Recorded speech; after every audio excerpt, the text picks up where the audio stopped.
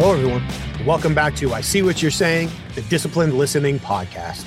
I'm Michael Reddington, and today it is my pleasure to introduce our next guest, Jack Schaefer. Jack is a retired special agent with the FBI who was assigned to the National Security Behavior Analysis Program. He currently serves as a university professor and consultant. He's authored multiple books, including The Like Switch and The Truth Detector, and he regularly contributes to Psychology Today. His experience with the FBI has given him a wealth of stories, techniques, and examples, from investigations and interrogations to recruiting sources to identifying and catching spies. And today I'm really excited for him to share how all of these techniques that he developed in his investigative career apply to all of our personal and professional conversations as well. And it's really cool to listen to him talk about how we can use these techniques to do things like, perhaps surprisingly, develop more meaningful friendships. Or on the flip side of the coin, identify when people may have negative intentions as they approach us. He's also going to share some of his favorite elicitation techniques and provide different examples on how they work across a wide variety of contexts. And I'll talk about the importance of staying within the human baseline of communication so these techniques continue to work without being recognized even by people who have been trained. And for your entertainment, if you pay attention, you'll see where he uses a few of these techniques on me during the conversation as well. So thank you all so much again for tuning into another episode. And I hope you get as much out of it as I did.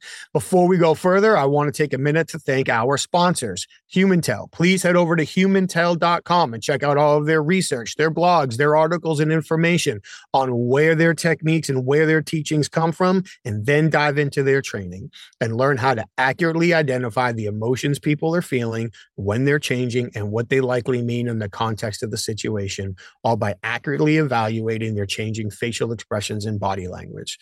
I can vouch for it. I've taken all of the training myself. I highly recommend it. And the wealth of intelligence this will open to help you build rapport, demonstrate empathy, connect with other people in your personal and professional relationships, I highly recommend it. And when you're there, enter the code INQUASIVE25 for 25% off of all their online training. Please also check out the International Association of Interviewers at certifiedinterviewer.com. You can go online to check out all of their research and resources. You can find their education calendar, both online and in person. You can look at all the networking benefits and beyond for professional interviewers. And of course, while you're there, please explore the Certified Forensic Interviewer program. Is that something that you qualify for? Is this something that you're interested in? Does that level of expertise and certification support you at your current or next level in your career journey? Check all of that out at certifiedinterviewer.com for the International Association of Interviewers. And please head over to inquasive.com. And that's where you can learn more about the customized programs that we facilitate for organizations when they ask us to work with their leadership teams, their sales teams, or their HR teams to teach them how to encourage people to share sensitive information under vulnerable circumstances in the face of consequences. You can learn all about the programs that we customize for our clients over at inquasive.com. Thank you all again very much for being here, for taking the time to listen to another conversation. And without further ado, I introduce to you Jack Schaefer. Hello, Jack. It is so great to see you. I really appreciate you taking the time to join us today. How are you? I'm doing well. Thank you.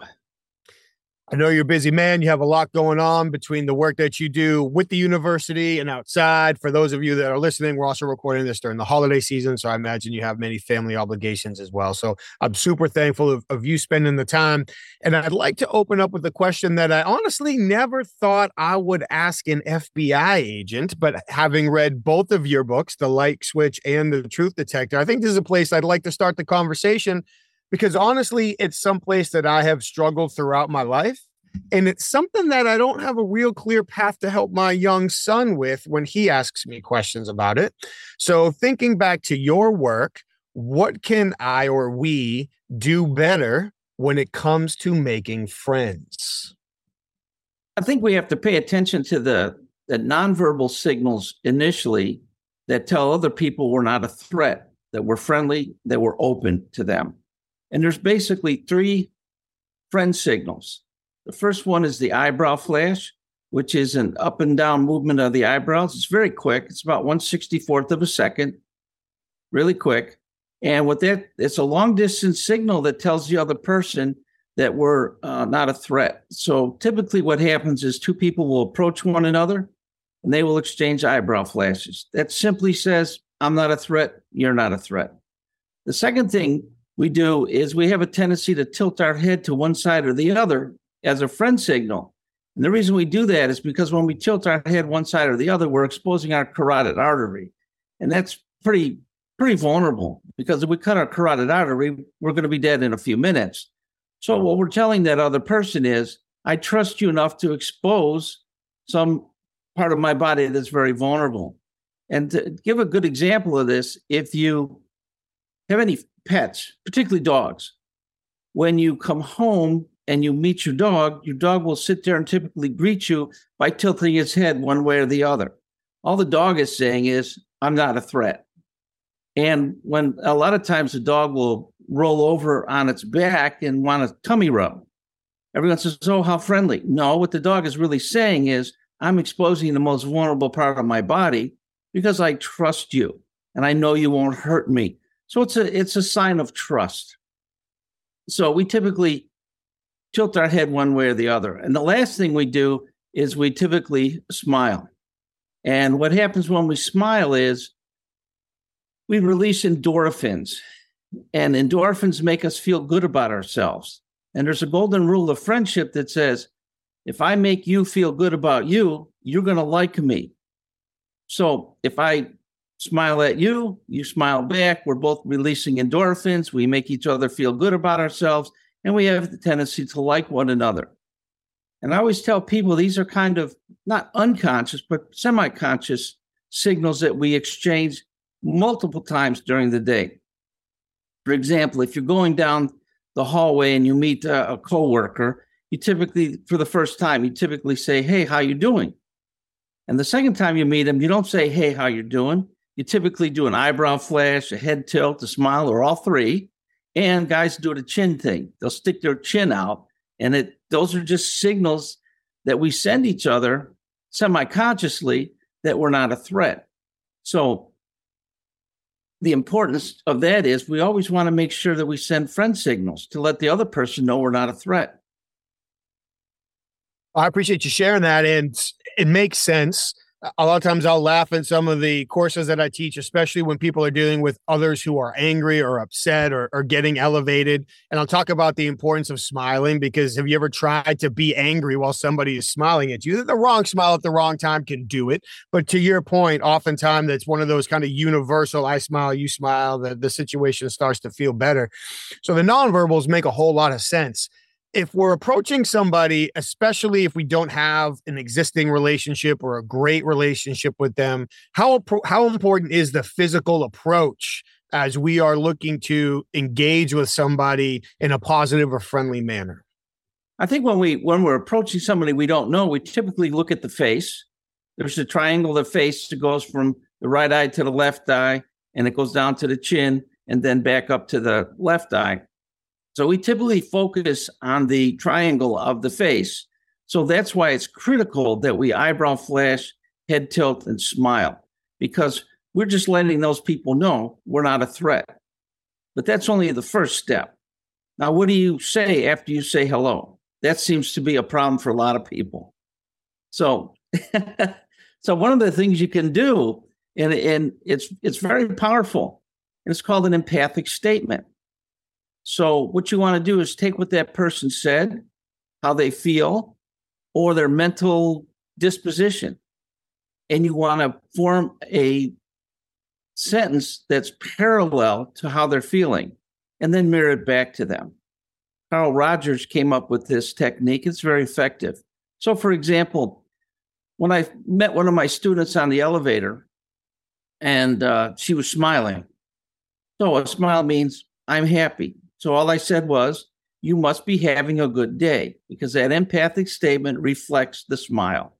And she says, yes, I just passed a test I studied real hard for. So I took that statement, turned it into an empathic statement, and said, so your hard work paid off. And she said, yes, it did. And so what we're doing is we can perpetuate that conversation by using empathic statements. So if you're shy or you don't know what to say to that person, just listen to what that person said, repeat using a similar language, parallel it, and then reflect it back to that person. They will typically acknowledge it, give you an additional piece of information. With the additional piece of information, you turn that into an empathic statement and reflect that back to them. And so that gives you a lot of time to think of things before you say something stupid.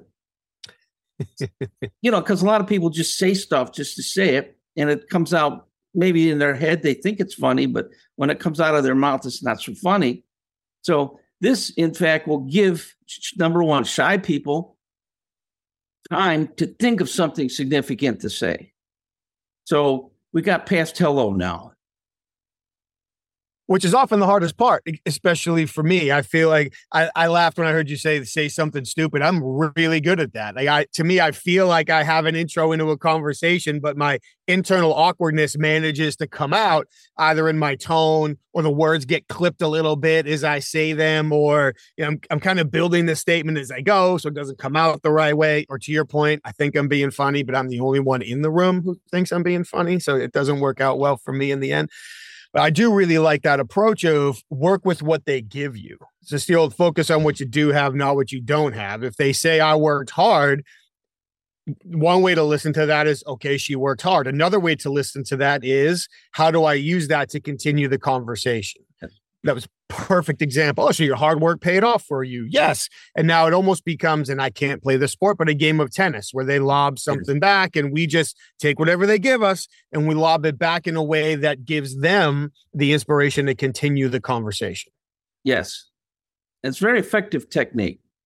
So what happens after you say hello? You get through your empathic statements. Now we're stuck. Now what do we do? Well, one thing we can do is we can look for common ground, because common ground is a very effective tool to build rapport. So I call it you, me, same. And there's three ways you can achieve common ground.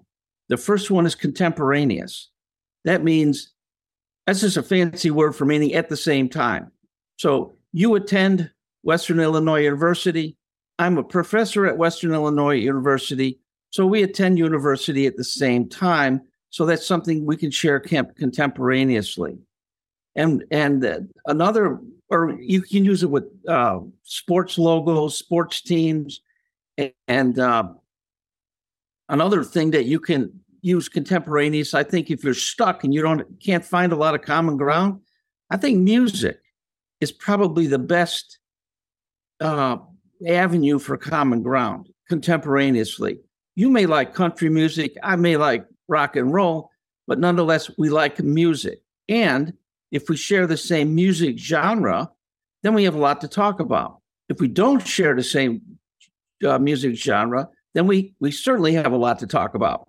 I don't like country western because yada, yada, too many trucks and mama and drunk people and whatnot, right? And grandma got run over by a reindeer or whatever. And you could come back and say, well, I don't like your type of music because yada, yada. So we have a lot of things we can talk about in music. So I call that your fallback position. If you got nothing else, you can talk about music because everyone likes music. Yeah, I like that a lot. And it also gets back to worst case scenario. Why do we listen to music? How does it make us feel? Where does it take us? So maybe you're a rock and roll guy. Maybe I'm a country guy. It doesn't make a difference. But if we can relate to why we listen to it, where is it bringing us somewhere? Is it taking us away from somewhere? Now we can have that conversation. And I love the point about what people wear too. And I'm assuming this might make you chuckle as well. And I'd love your thoughts. Hopefully people don't see somebody wearing a Chicago Bears hat and say, so you like the Bears? Well, they're not wearing a Bears hat because they don't like the Bears. So instead of saying you like the Bears, hey, is Fields really going to pan out for us? Are we going to draft anybody on defense this year? Like, ask them a question that is clearly about the Bears that somebody who's watched at least one game will be able to answer and think, oh, you must like the Bears too, and continue the conversation as opposed to just, do you like the Bears? Well, we call that a conversational hook.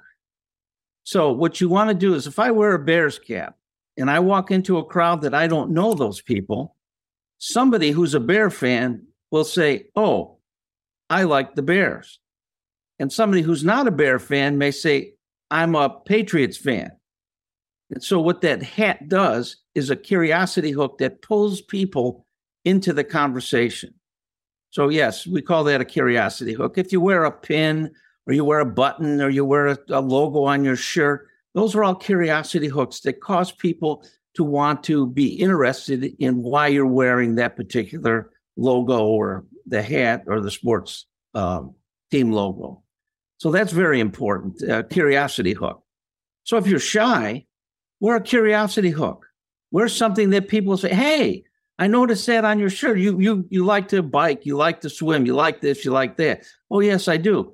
And the added benefit is typically people who like or take note of the logo or your curiosity hook typically like the same thing, or they wouldn't even have noticed it. So now automatically you have common ground. You see how that curiosity hook, it's kind of a self-selecting tool to get people that share your same views to come to you and talk to you. I love that. And I imagine there's an even more strategic approach to take for people, business leaders, social leaders, whoever it may be, people entering new social networks potentially. I mean that like actual physical social networks, not these imaginary ones online. I'm making a bit of a jump here from reading a few of the stories in your book where in your FBI career, you were creating opportunities for people to want to talk to you, but so being selective about what you wear, the team shirt you're wearing, the team hat you're wearing, where you park your car, the cup of coffee you're drinking, the bag of food you're carrying. Yeah. If you can be intentional about the curiosity hook that you have visible as you are approaching a person or an audience, you can make it easier for them to start the conversation with you. And as you're saying, even for somebody who's shy or introverted, I'm not so much shy, but introverted, it makes it easier. It takes the weight of having to have the conversation off because somebody else is carrying the torch. Yeah, it's like I've used this in my career. I wear a dog tie, a tie with dogs on it. And I know the person I want to talk to is a dog lover. That person will inevitably gravitate towards me to talk about the tie. Oh, you're a dog lover. Yes, I love. Oh, you like dogs too. Oh, and then we have this nice conversation about dogs. So that's another kind of curiosity hook. The second way, other than contemporaneous common ground, is something called temporal common ground. And that's just another fancy word for over time. So I was in the Army in 1972. You are in the Army now. So over time, we share common ground. And I use this technique quite often because I travel around the country. I've been to a lot of the major cities. And if I say, hi, how are you? And where are you from? You say, Dallas. Oh, I did some training in Dallas several years ago. And I got, go through the circumstances of that visit. And so now automatically we share common ground over time. So that's very valuable. And the last one we want to look at is called vicarious common ground. That's another big word for living through somebody else. So if you and I have no common ground, I don't like what you like, you don't like what I like, but you say, I'm trying to think, I'm a NASCAR fan. I don't like NASCAR. I don't want anything to do with NASCAR. But, my sister-in-law is a NASCAR fan, and she likes that Stewart guy. I can't think of his name now. Or one Tony of the Stewart. Yeah, Tony Stewart. Yeah. So we share that in common. You see how we can use it. We can always find a way to get common ground. And I agree. Car dealerships use this all the time, don't they? You go in there and say, hi, my name's Ken. What's yours? Oh, mine's Jack. Oh, what do you do for a living? I'm a police officer. Oh, my brother's a police officer. My, down the street, I know somebody. I know this, I know that. So now we have this common ground. So it's used quite extensively, and it's valuable. Oh, it's super valuable. And it's funny that you mentioned the car salespeople. Is in some of my training programs, I'll actually mention that they're a great group of people to practice it with, because they're going to do it with you. So now you can have fun with what you give them to work with. You can have fun with working with what they give you. Like they're a captive audience. They need you. They need your attention. They need the conversation. So apologies in advance to all the car sales professionals that might be listening to this conversation, but they create a wonderful practice audience for a lot of the techniques that you're talking about because of what you said. In fact, I took my kids in to buy a car when they were old enough. And I said, we are going to practice. And so I let them do all the talking. And one of the things, though, that I told them to inoculate yourself from some of these techniques. Say you think somebody's trying to get information from you, and you know that. You suspect something might be wrong. So what you want to do to neutralize that, I call it name it and claim it. So the car salesman would try a technique on my son or my daughter, and they would say, oh, you're using the puppy dog technique, or you're using the fact of feeling technique, or you're using this to that. And so they go like, well, yeah, how'd you know that? I read a lot. I know these things. So, but that helps you name it and claim it, neutralizes it. They can't take advantage of you then. Yeah, they know that it's at least a level playing field, if not tilted in a way that they didn't anticipate. Right. So you can have a lot of fun with these types of things, but the thing is that people don't realize they're doing these types of verbal and nonverbal behaviors. Some people are very, very good at it. Good salesmen, they don't necessarily have to be taught these things. They know it instinctively. And some people who are shy and introverted and they don't interact very well, especially in today's thumb talking world. You just talk on your phone and you don't get to interact with somebody. And then all of a sudden you have to go to a job interview and you have to actually talk to somebody and convince them that you're the person they need to hire. And if you haven't practiced these skills, you're going to be in a tough situation. So how do you practice something you don't know anything about? Well, that's where the light switch comes in handy, because it tells you, make sure you eyebrow flash, make sure your head tilt, make sure you smile, make sure you find common ground with your potential employer. It sure does. And there are times where different behavioral lessons may sneak into some of the programs that I do. And it's not frequent, but I would say more than occasional. Somebody will ask the question, well, what if it doesn't feel authentic to me? It's important to be authentic. And I agree it's important to be authentic. I wouldn't argue that. I would also argue that for behaviors that are generally natural for people, like what you're talking about here, I might be thinking about it, so it might not feel authentic to me, but because the person across the table is used to seeing it, it appears more authentic or more normal to them than I might be thinking. And I would love your thoughts on this as well. I would believe, until maybe you correct me, that those types of behaviors end up eventually putting us in the frame of mind that's more productive for us, that the brain ends up following the behavior. And the more that we model the behavior for the mindset we want to be in, the more the mindset follows suit. Am I realistic in those assumptions, or how far off base might it be? Well, what people often ask me or make a comment, they'll say like, well, that's being phony. No, it's not being phony. It's teaching you to do something that you did every single day, that you do every single day, you will do every single day. From now until the time you leave the earth, you're going to be using all these things. They are natural things that normal people use. You're not faking anything. It's natural.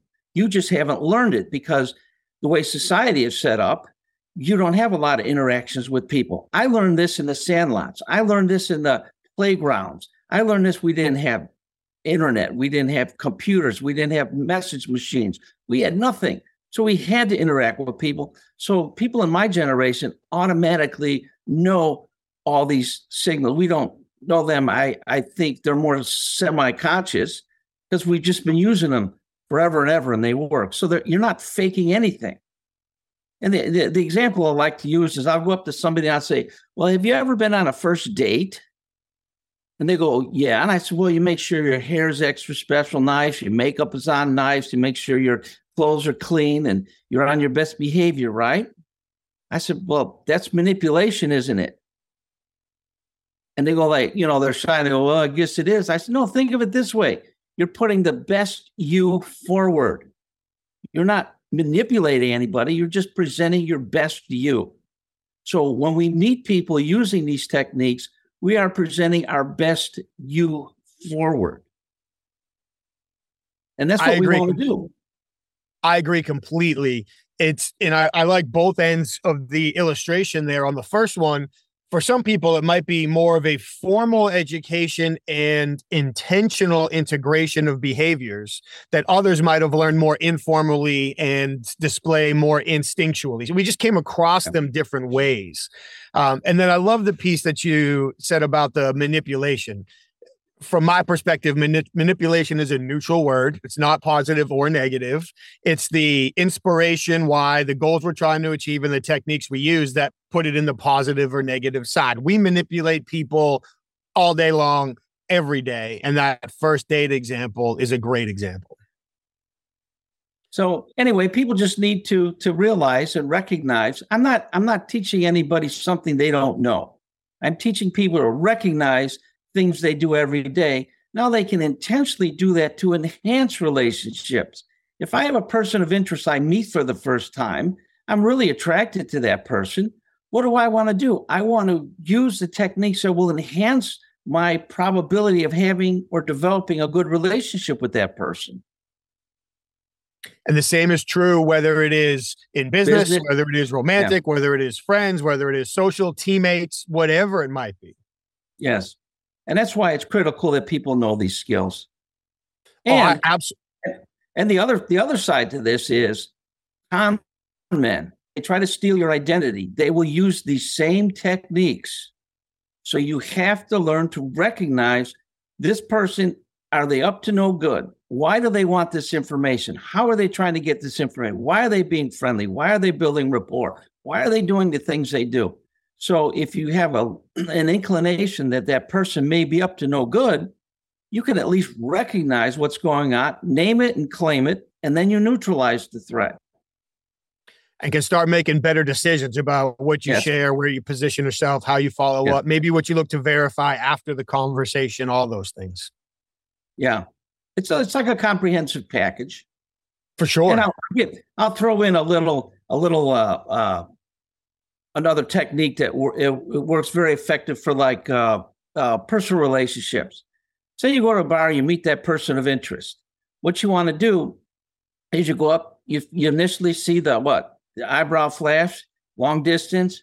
The woman may eyebrow flash you back, and then she'll look down, maybe bite the lip. And as soon as she looks back up at you, that's the RSVP that says, come on over. I'm willing to talk with you.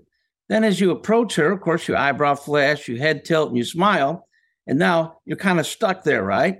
You can't stare at that person.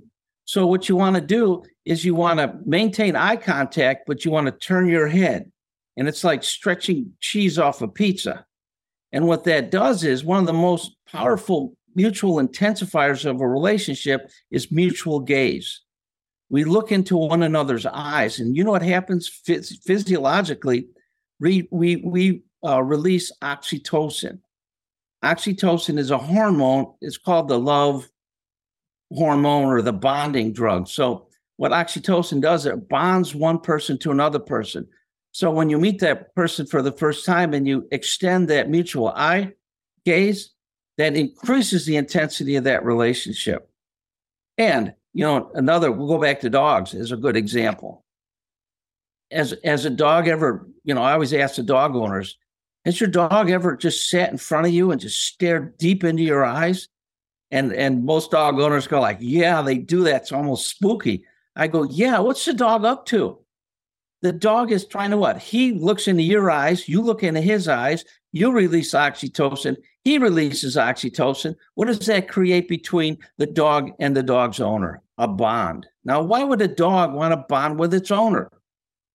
Food, attention. I got to go out. I want to play. So what that dog does is makes that psychological connection with the oxytocin for survival. And that's why cats are not seen as man's best friend, because cats don't stare into their owner's eyes. Cats do it a little bit differently. They have an extended blink that they use to create that same bonding, but it doesn't work as well as the dogs. So these things work in the human life. They work in the animal world. I mean, they're just common nonverbal behaviors that it's just interesting to see. Now that people know about them, you can walk through life and add a little color to your life. It'd be like watching from regular TV to 4K. It just sharpens your view of life just that much more to see more in depth of what's going on between people. Yeah, picking up on some of the nuances and understanding why they're happening, what they're creating. And I appreciate the lengthy illustration there. Thank you. Because when you mentioned pulling the cheese off the pizza, I started craving Giordano's. It's been a decade or so since I've lived out there. So thank you for that flashback. I appreciate it. You've mentioned rapport and you've mentioned bonding. Again, I would imagine that often when people think of the work that investigators do in the FBI, they don't necessarily think of creating strong bonds as part of it. But I imagine that actually plays a large role in developing sources and obtaining truthful confessions and establishing the relationships necessary to solve so many of the crimes. Because again, I would imagine different to what most people might imagine, it's really that human intel and the relationships that break loose a lot of the investigations that your teammates and yourself were involved with. So I would be very curious and grateful to hear what you can share with us about the importance of establishing bonds and developing rapport, especially with people that it might not be on the surface so easy or obvious to do. Yeah, typically when you talk to a criminal suspect, and they've committed a crime that could put them in jail for many years, if not the rest of their life, they're not going to confess to you unless they like you. We confess and bare our souls to people we like. So what I typically do is spend a majority of the interview developing rapport, talking to them, finding common ground, using the nonverbal signals, using empathic statements. And then once you get a bond or you build rapport with that person, then the probability increases that they're going to reveal to you what they'll confess what the crime they committed because they like you and they trust you. And that increases the probability. It doesn't guarantee success, but it certainly increases the probability of success. Now, if I'm looking, I worked a lot of counterintelligence where what I would have to do is recruit foreign intelligence officers to work for us against their home country. Now, in order to make that happen, would you put your life in somebody else's hands if you didn't trust them? Absolutely not. So in that case, we have to spend days, weeks, months to develop rapport sufficient for them to say, yes, I will risk my life to help you in exchange typically for money or some favors or something they want. So it just takes a while, but it is possible and it's critical. Without rapport building, I don't think we'll get a confession or we won't be able to recruit a spy. Agree totally, having never recruited a spy. So let me make that clear. But to even take it from that end of the spectrum and then bring it back to our daily business interactions, our daily family interactions. So if I'm running a business and I need somebody on my executive team or an employee that works for me to share sensitive information, a mistake was made, something was overlooked, something wasn't done. If I don't have rapport with that person, if I haven't established trust, it's going to be harder for them to tell me. Even within my family, I would love to think that I've got great rapport with my wife and son, but depending on the situation, maybe that level isn't enough that day, that week. So that consistency of building rapport and trust over time can become critical at all levels in all of our relationships. Based on your experience, especially at that far end, recruiting spies, what are some of the most effective techniques that we can use in our daily lives to help build that lasting rapport over time with people? Once you get that rapport together, then you have to establish some kind of trust. And trust can be developed in numerous ways, but doing what you say and saying what you do, that's a sign. If I have, I'm in a leadership position and I say something, I want to do it. And if I do it, I want to say it. I want to be that example for other people. And people will look at you and say, aha, they're living what their beliefs are. They're living what they're saying. That makes you more effective as a leader because once you get someone to like you, the irony of that thing is, if you get someone to like you, they're going to want to do things for you. So if a leader develops good rapport with the subordinates, in my case, I want to do something for that person because I like them. Not because I have to, not because I'm getting paid to. No, I'm going to do it because I want to. And if I want to do it, I'm typically going to do a better job than if I had to do it based on a price, namely my salary. Yeah, yes. I can't tell you how many times over the course of a year I'll facilitate leadership programs and I will hear CEOs say that's what I pay them to do. That's what they get their salary for. Well, that might be what we feel like at the top of the org chart, but as we go down the org chart, they don't recognize that. And that point you made about, do what you say and say what you do, so important, to the point where sometimes in specific scenarios, we've coached people, give yourself an unnecessary deadline. Tell them you'll have an answer for them by 3:00 Tuesday, and then make sure you have an answer for them by 3:00 Tuesday. Yeah. It's just giving yourself that, giving them the unnecessary deadline and hitting it can multiply that trust factor. Yeah, absolutely. So, it's just a matter of, I guess, paying attention to other people, paying attention to their needs. And, that's kind of the irony of the whole thing, isn't it? When we want to if we want people to like us, we make them feel good about themselves. So when we talk to other people, we want to make a lot of empathic statements. We want to put the focus on them, because in the world, especially today's world, everyone thinks the world revolves around them. And in a lot of my presentations, I'll say, well, so you think the world revolves around you? They go, yes. I go, you're wrong. It revolves around me. So we kind of float in our little tech bubbles in today's world, and we don't interact with people. So what we need to do is to put the focus on other people. We can do that in many ways. We talked about the empathic statement. Another way is through flattery.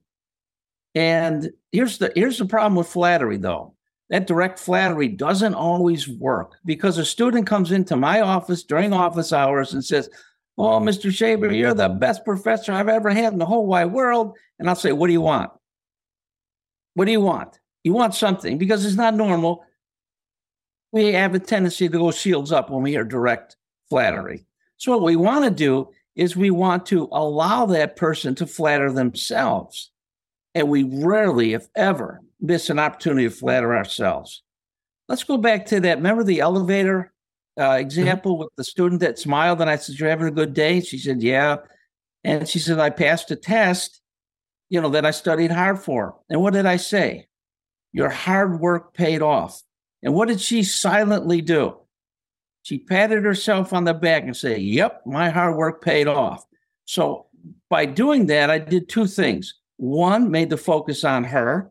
And two, I allowed her to flatter herself. So that increases the probability that she will like me.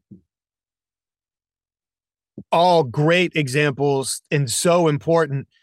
As I was listening to that, catching on the concept of making it all about somebody else, helping them feel better about themselves. I'm pretty sure in a book I read recently, that's referred to as the golden rule of communication. Yeah. Do I have that right? The golden rule of friendship. There you go. We'll make sure we provide links to those books in the show notes of this conversation as well.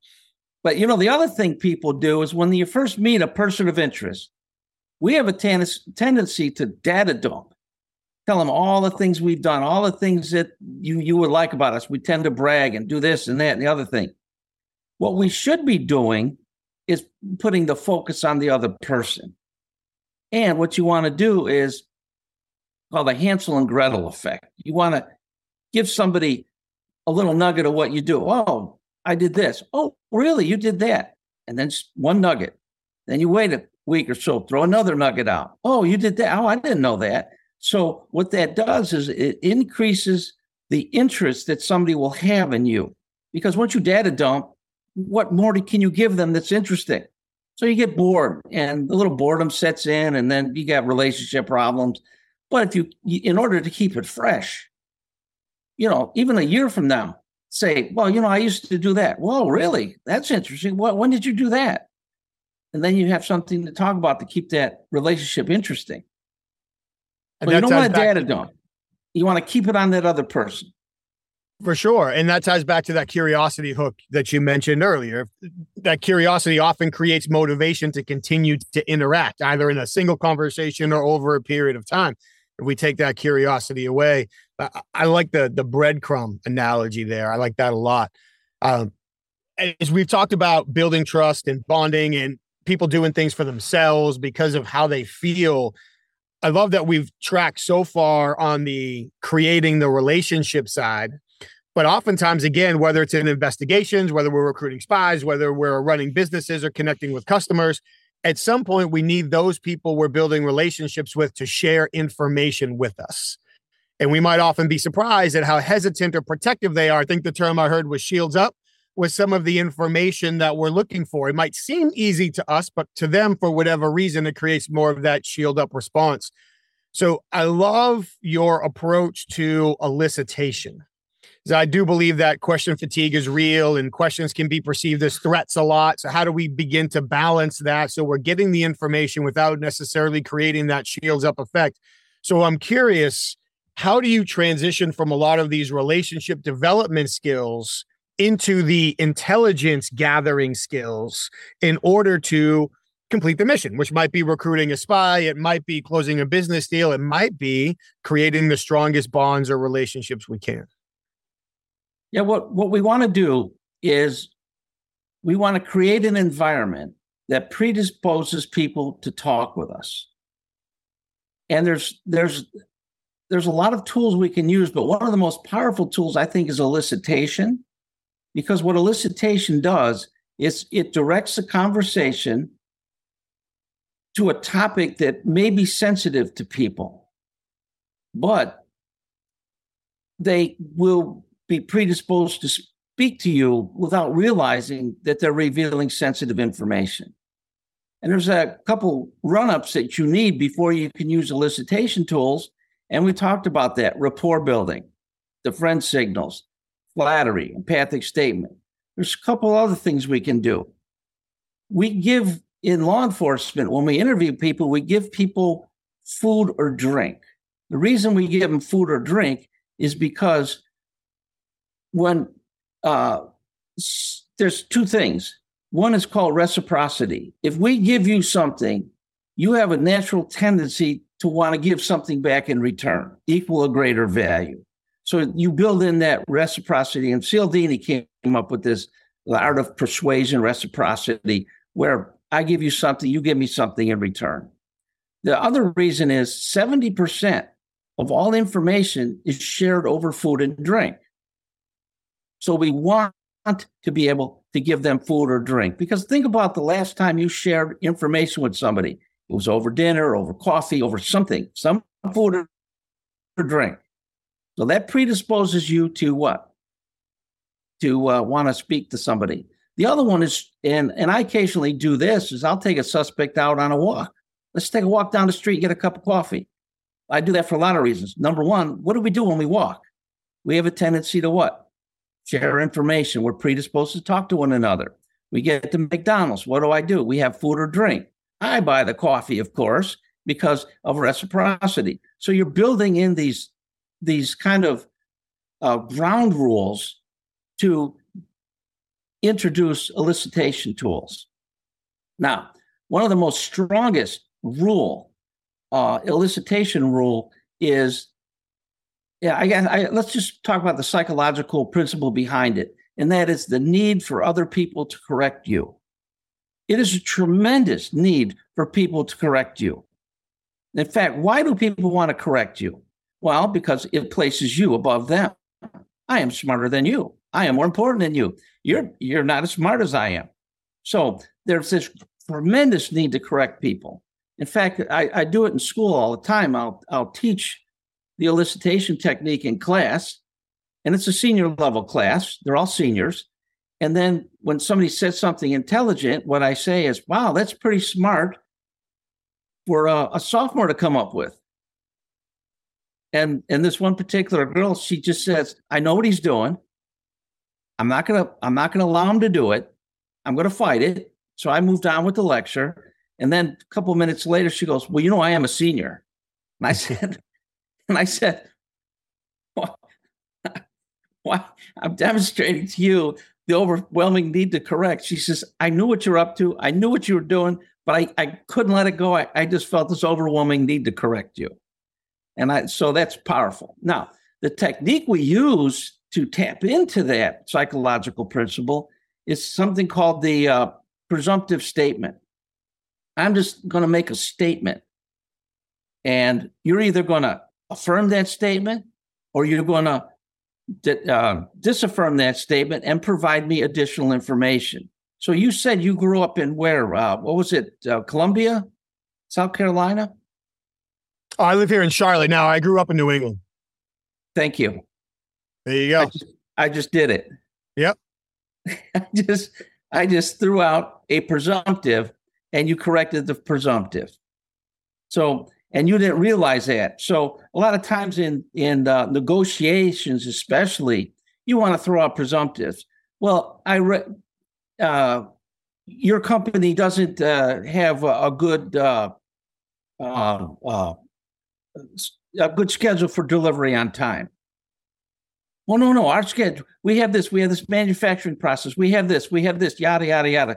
And they're revealing a lot of information that they may not have otherwise given. Or I'll say, well, I understand your company's bidding on the same contract our company's bidding on. I didn't realize that you could achieve a lower price with your G&A of 30%, your general overhead and administrative costs. And you'll come back and say, no, we reduced it to like 9 or 10, 15%. So now I can get a lot of information from you, and now I can. That the information is critical, by the way, in negotiating contracts. Oh, sure. The materials are typically the same. It's a general overhead and administrative costs that drive the price of the contract, the bid. So that's very valuable information people don't like to give up. So we can do that. And I was my wife and I were house hunting, and the basement was brand new, just been remodeled. And I thought, geez, I wonder if it was remodeled because it's flooded and they want to sell it because it's flooded. And, they don't want to be subjected to more flooding. I was just curious. So if I were to ask that real estate person, does this flood? They probably won't give me a straight answer. So what I did was I walked down there, I made a few comments, and I said, geez, make a nice office down here and playroom for the kids. And boy, they did a wonderful job remodeling after the flood. And the real estate, yeah, they did. And they made some extra features and this and that. And I go, oh my gosh, they just inadvertently told me that it floods. And my wife and I go like, no, we're not interested. We'll go somewhere else. So there's a lot of things you can do with that presumptive question. And people don't realize that they're giving out that critical information. That it's such a powerful conversation, allowing people to feel like they're taking control or they're more powerful in the conversation with the correction piece, and then adding that presumptive statement so they can either add to it. And I would imagine most people are going to add to it more often than not. And then, yes, without realizing that they're giving you that information. I imagine a lot of times the key is to keep a straight face after. so we keep what we learn to ourselves when we move on, and we don't necessarily give it away to the person that just gave it to us. I would imagine that for a fair amount of people, one of the difficulties in using a technique like that could be, well, I guess laziness would be one, but our own ego. Yeah, ego's a big problem, because what happens is we don't want to be wrong. So if we intentionally say something that's not correct, we don't like that. We would rather always be right than be wrong.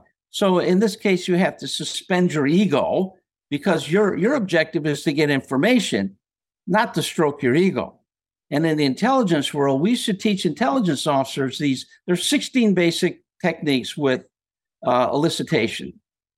And so we would spend 4 hours teaching it in the morning, and then in the afternoon, we would go out to a public, like a mall.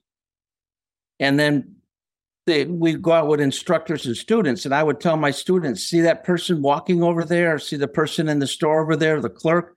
I want you to get their computer password. And people will give up their password within 3 to 5 minutes of meeting a perfect stranger. Asking for their social security number. They give it up within 3 to 5 minutes.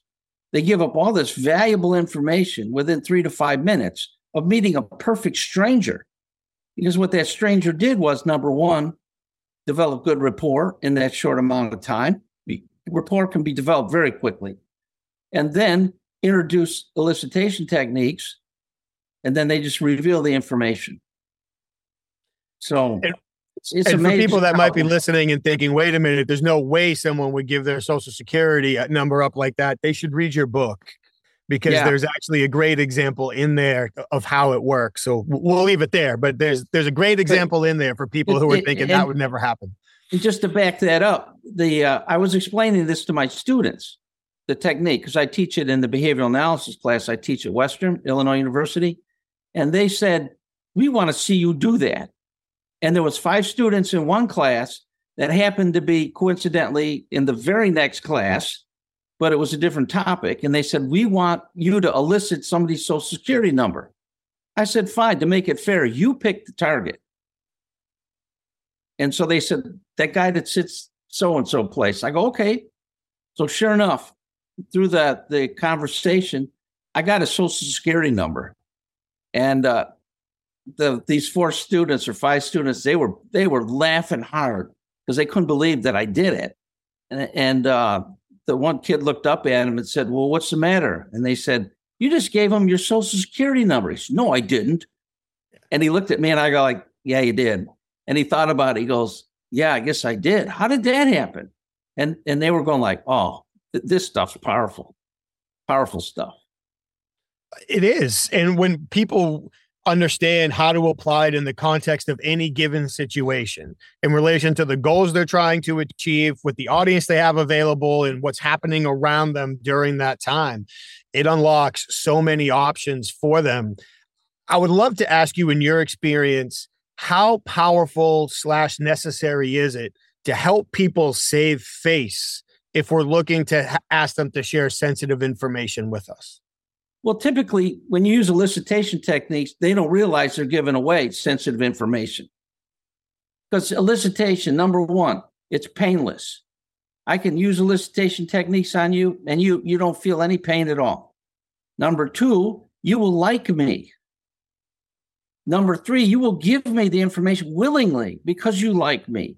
And number 4, you'll thank me for giving the information to you. And 5, you'll probably invite me back. So you can tell me more privileged information.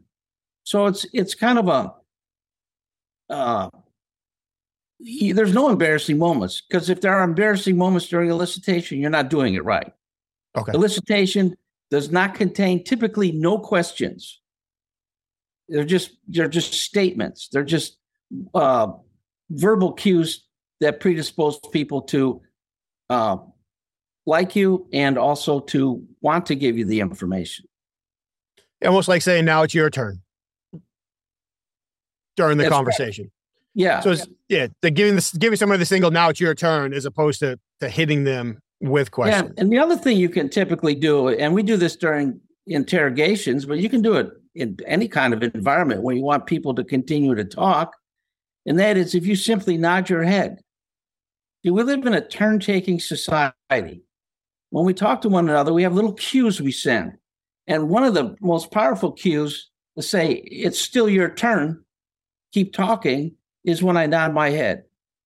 And that encourages, you're thinking to yourself, hey, it's still my turn. I can still talk. So you continue to talk and talk and talk. And the other thing you can do is you can have the verbal nudges too. So you shake your head and you say, oh, okay, go on. Yeah, oh, I see. Uh-huh. Oh, yeah. Oh, really? And then that just encourages people to give you more information, because in today's world, information is power. And in order to get the information, people have to talk. In order to get them to talk, you have to predispose them to talk. And the ideal situation is they don't realize they're giving up privileged information. Yeah. Recently I had a situation. I mean, it's not personal. I really don't mind sharing it, but we discovered that I had sleep apnea. And so the original doctor I went to wasn't super helpful. The insurance company wasn't super helpful. I knew neither one of them was giving me the straight skinny, but it only took about a day to get the name and telephone number of the broker who was the go-between between the company and the insurance company and the one that would really make it happen. So now I reach out to him and he's like, how did you get my information? Well, you'll be surprised what people will tell you. And then once I got the machine, I wanted access to all the data, not just the little 3 pieces it would give me, because I want to make sure I'm making the right decisions and doing the right thing. So I get back to the equipment company. They're not giving me the information. So they give me somebody else I can talk to. I get on the phone with her. Next thing I know, she's telling me how to unlock the machine. That's the doctor only code, supposedly, to get in there and read the data. Well, I switched doctors. So now I'm in a conversation with the doctor and the new doctor, and he's asking me about like the normal information that I would be able to get off the machine. So, well, that's what it's telling me. But once I got into the machine, this is what I learned.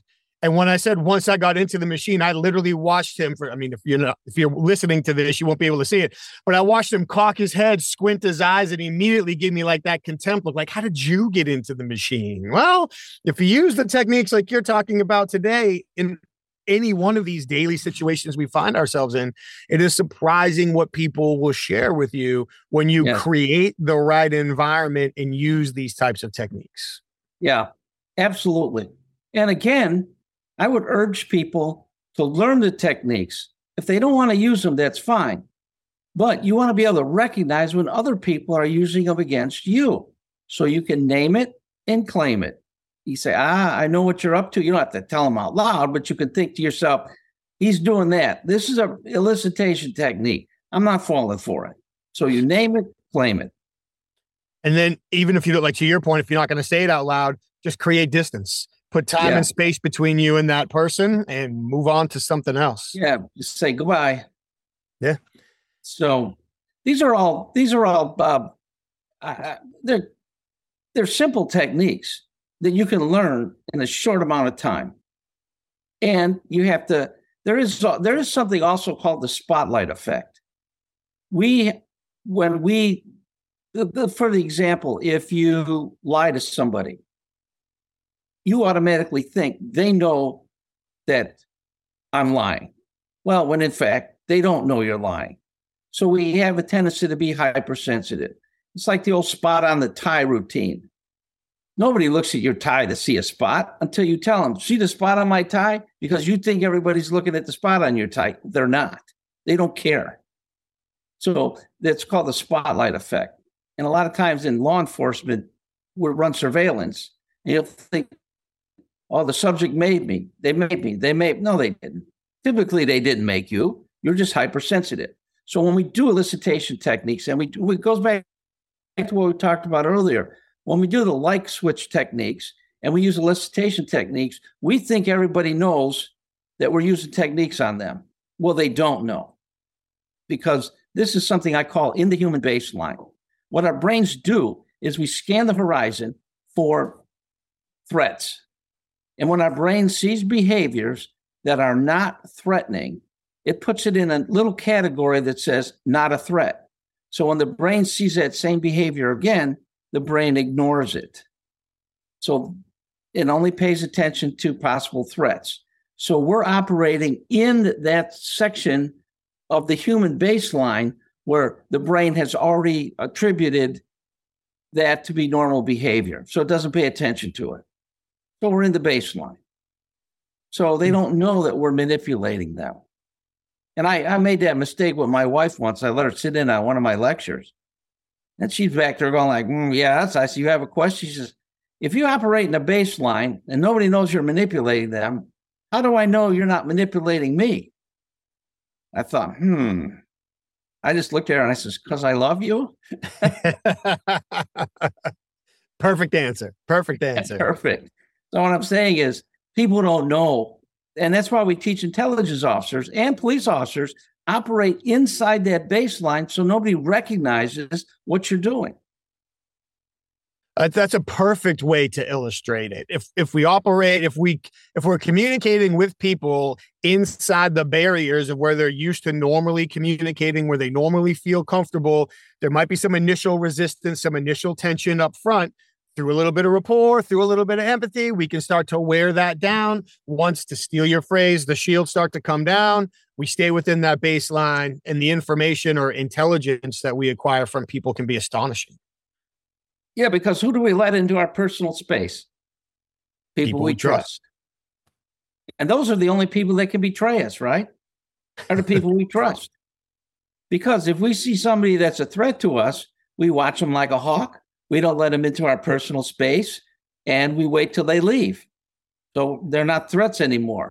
So our goal as humans is to what? Make people feel good about themselves so that they will lower their shields and they won't be defensive. And then once their shields are down, not just the information we can get, like we said, but maybe more importantly, the goals we can accomplish together.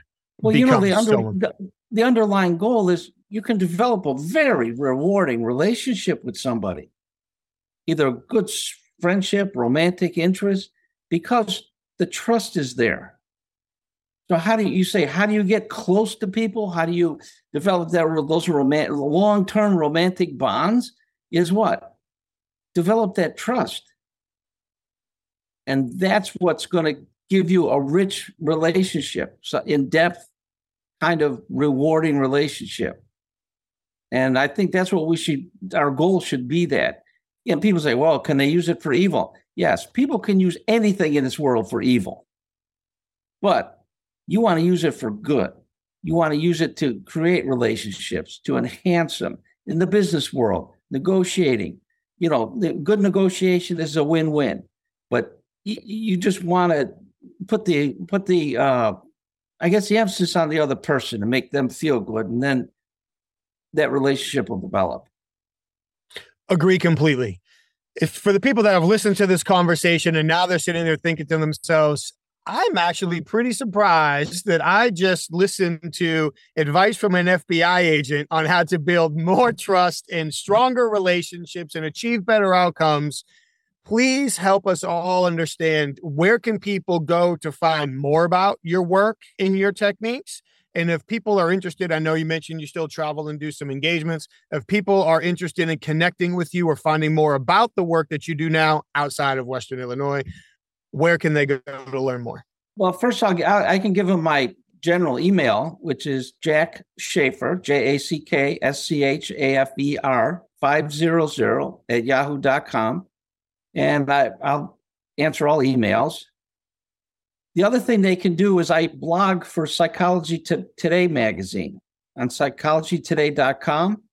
And there's over 170 blogs, short blogs between 400 and 600 words that somebody can go through very quickly and learn bits and pieces of the techniques we talked about. So if you want to learn just one little technique, you can go to the blog and refresh your memory, or you can find new things that we didn't discuss.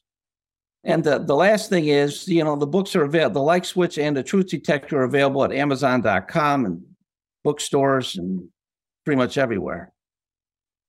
And I'll include links to everything that you just mentioned. I'll put direct links into the book. I'll find the links for the Psychology Today. Certainly, I'll include your email address there as well for everybody. So thank you for sharing that. And a selfish final thought from myself, I love the title of your book, The Truth Detector, because I feel like so many times when people think about those with your background and your line of work, so much of it is spent on detecting deceit. Like, that's where we're going.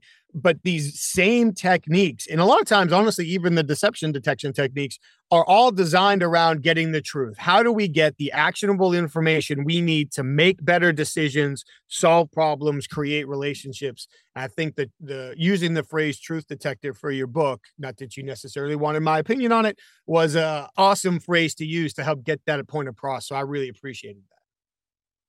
Thank you. It was good talking with you.